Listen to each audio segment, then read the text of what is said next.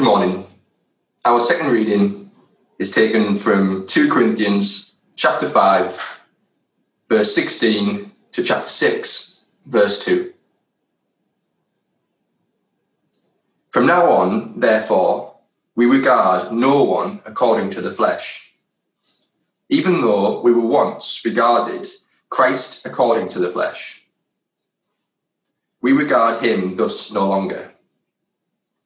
Therefore, if anyone is in Christ, he is a new creation. The old has passed away. Behold, the new has come. All this is from God, who through Christ reconciled us to himself and gave us to the ministry of reconciliation. That is, in Christ God was reconciling the world to himself, not counting their trespasses against them, and entrusting to us the message of reconciliation. Therefore, we are ambassadors for Christ, God making his appeal through us. We implore you, on behalf of Christ, be reconciled to God. For our sake, he made him to be sin who knew no sin, so that in him we might become the righteousness of God. Working together with him, then, we appeal to you, not to receive the grace of God in vain. For he says, in a favourable time I listened to you, and in a day of salvation I have helped you. Behold, now is the favourable time. Behold, now is the day of salvation. As you've heard, this morning we're thinking about our involvement in world mission and our support of those who've been sent out from this church to play their part in God's work throughout the globe. We're also continuing our series in 2 Corinthians, and as we come to God's word, we need his help, and I'm going to ask for that now. So let's pray together. Father, we know that nothing will bear fruit without your Spirit's work. So please help me now as I speak, and help each one of us to hear and be shaped by what you say to us through this part of your word. We ask this in Jesus' name and for his glory. Amen. Every so often in life, something happens that makes you stop and think, who am I really? And what is my purpose in life? Maybe it's when your life begins a new chapter, perhaps moving to university or getting married or having children, starting a new job, your eldest child moving away to university, losing a spouse, or retirement. But those are questions for every one of us to grapple with, whatever our stage in life. There's a classic film from the 1980s called Ferris Bueller's Day Out. It's worth seeing if you haven't seen it already. And in the film, there's a well-known bit where the main character, Ferris Bueller, says, life moves pretty fast. If you don't stop and look around once in a while, you could miss it. Well, the pandemic has slowed down most of us, restricting choices and limiting busyness. All of us have had our ordinary made abnormal, our familiar unfamiliar, routines disrupted, dreams and plans interrupted, and relationships made difficult. Perhaps now is a good time for all of us to stop and think, who am I really? And what is my purpose in life? Well, let's turn now to 2 Corinthians chapter 5. In today's passage, Paul, who wrote this letter, makes the point that if you are a Christian, then that is going to massively affect your answer to those questions. Have a look at chapter 5, verse 17. Therefore, if anyone is in Christ, he is a new creation. The old has passed away. Behold, the new has come. Although Paul was deeply religious, he hadn't always been a Christian. He'd heard of Jesus, but he thought Jesus was a weak man who'd chosen to do crazy things with his life. The very fact that Jesus was killed so brutally as a criminal on a cross only confirmed to Paul that Jesus could not be part of God's plan. But then Paul met the risen Jesus. In fact, he was on his way to persecute and kill Christians, and meeting Jesus changed the whole direction of his life. It changed his view on who he thought Jesus was. It also changed his view of how he thought of himself and what he lived for. Look back to verse 15. He, that's talking about Jesus, he died for all, that those who live might no longer live for themselves, but for him who for their sake died and was raised. Paul now sees that the weakness that he saw in Jesus and the things that Jesus did that Paul used to think were crazy were actually part of God's plan to rescue people who were as good as dead, and bring them to life. He's now become convinced of a certain truth, that Jesus died and was raised for their sake. He died for all. That wasn't a crazy thing to do. It was life-giving. And Paul was now a new creation. He no longer lived for himself. Instead, he now lived for the one who died to save him. And now he had a totally different perspective on who Jesus was and on why Jesus came. Look at verse 16. From now on, therefore, we regard no one according to the flesh. Even though we once regarded Christ according to the flesh, we regard him thus no longer. So this is a radical transformation. It changed his goals, his aims in life. It influenced every decision he made. It's what drove him, and it's what really mattered to him. It also changed how he viewed others. In these verses, he refers to his viewpoint before he became a Christian as according to the flesh. And so now there are two changed perspectives. First, who Jesus was, and secondly, his view of others. And that really matters because one of the reasons Paul wrote this letter was to show up as false the teachings of some, even in the church in Corinth, who were downplaying who Jesus was and what he had come to do. And those very same false teachers were also saying that Paul was hardly worth listening to. After all, he was clearly weak. He lived in a way that most sane, ordinary people would regard as unbalanced, unhealthy, possibly even unhinged. They said Paul's behaviour is the behaviour of an extremist, a fanatic. This was evidently some of the things that the Corinthian Christians were thinking. Was Paul really a genuine apostle and a man of God? Do truly spiritual people behave in this excessive, almost lunatic fashion? However, says Paul, we can tell those who are a new creation, because of their view of Jesus, and when that is accompanied by a radical, Jesus-centered lifestyle, which measures the value of things in a different way. And Paul goes on to make it clear that these changes are nothing that he or they could take credit for. All of this is God's work. Look at verse 18. All this is from God, who, through Christ, reconciled us to himself. This is the heart of the gospel. That reconciliation was needed between every man and woman on the planet and the one who created them. Why? Because our desire to live for ourselves comes not from not trusting him or trusting his plan for our lives. Our desire to live for ourselves, our sin, has caused a separation between us and God. And in this whole plan of salvation, of rescue, the initiative, the momentum, the purpose has all come from God. He sent his Son, Jesus, who came to reconcile us to himself. How?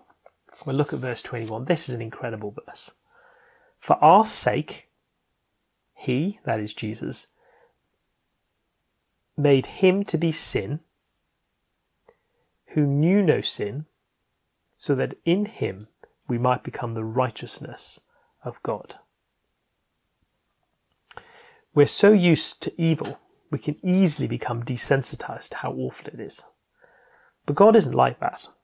Our sin offends him, grieves him, alienates him. Yet he offers to forgive us. But reconciliation can't just mean forgiving us, but ignoring the sin that destroyed our relationship with him. While God is merciful and forgiving by nature, he is at the same time the Holy One who cannot simply say of evil, it doesn't matter, let's forgive and forget. What was the solution? God made him, Jesus, to be sin.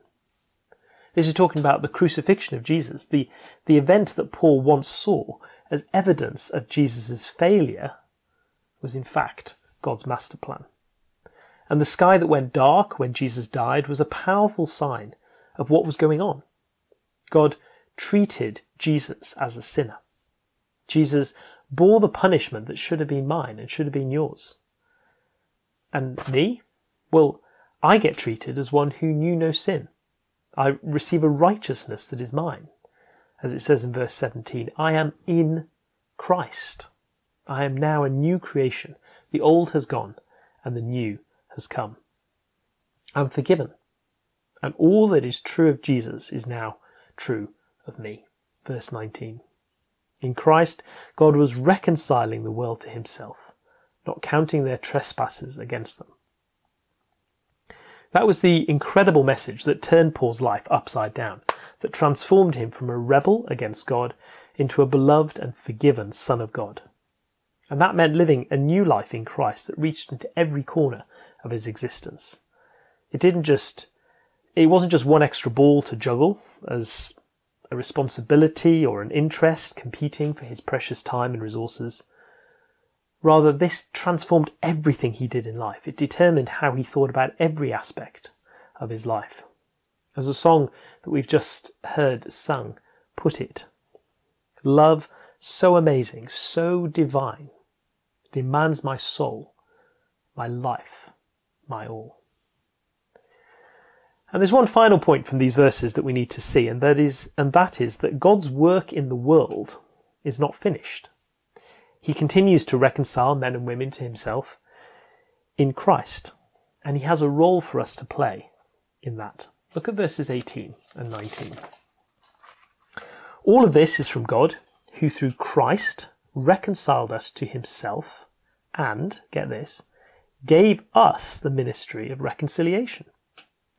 That is, in Christ, God was reconciling the world to himself, not counting their trespasses against them, and entrusting to us the message of reconciliation. Therefore, we are ambassadors of Christ, God making his appeal through us. Now, Paul, of course, had a particularly special role in God's plan as an apostle, but he's not just talking about his role here. When God reconciles us to himself in Christ, he also puts us to work, to use the language of these verses, as ministers, as messengers, as those who work together with him, as it says in chapter 6, verse 1. Remarkably, God uses ordinary people like us, people who speak his word to others, and people who pray for his Spirit to work in other people's hearts. And so, if anyone is in Christ, they're not just a new creation, they're ambassadors for Christ. That at least is part of that answer of, who am I? You may not, I guess, think of yourself as a channel for God's powerful word, but perhaps you think that's the kind of thing that's best left to the professionals, to the pastors and theologians and evangelists, and especially today, the missionaries. They're the ones with all the training, after all. But as weak and inadequate for the task that we feel we are, that is what we are. Ambassadors for Christ. And for Paul, the good news about Jesus wasn't just an academic topic or simply a case of, well, you do you and I'll do me. Paul's language is deeply emotional and passionate. You see him at work here as an ambassador for Christ in verse 20. He says, we implore you, on behalf of Christ, be reconciled to God. He's talking to you. He's told you all that Jesus has done for you. And he wants to know, how are you going to respond? Will you enter into a relationship of reconciliation with God? All of this is from God, remember. He has done it all. All that's required of you is to ask God for the forgiveness that he has provided for you in the death of his Son. God will surely forgive you. There is no doubt about that. But you must ask, simply acknowledging your need for forgiveness. chapter 6, verse 2 says, "Now is the favourable time. Behold, now is the day of salvation." And the task of the church has always been to take the good news that reconciliation with God and forgiveness of sins is now possible through Jesus to everyone. We see that all over the Bible, that God uses not just professionals to speak his word, but all of his people. So have a think through your week and the places that you only would go to. I know it's reduced at the moment, but just think it through that. And think about the people that only you meet, only you know. Are you there by accident? Not at all. God has put you there. If someone is going to tell these people about Jesus, it's going to be you. So why not pray for wisdom in learning to ask questions, to spot opportunities to extend loving service and hospitality, for God's help to listen and to imaginatively speak and live out the gospel with a creativity that intrigues those that God brings into our path, that they ask questions about this faith and this Jesus that we love and serve. But we also need to deliberately and intentionally take that message to the whole world so that everyone might know the good news. There are millions of people who've never heard the good news of Jesus, many who are unreached with the news that they can be reconciled to God. And Paul had a passion to take the gospel message where it had never been heard before. And that is what drives those who have gone out from this church to serve as mission partners.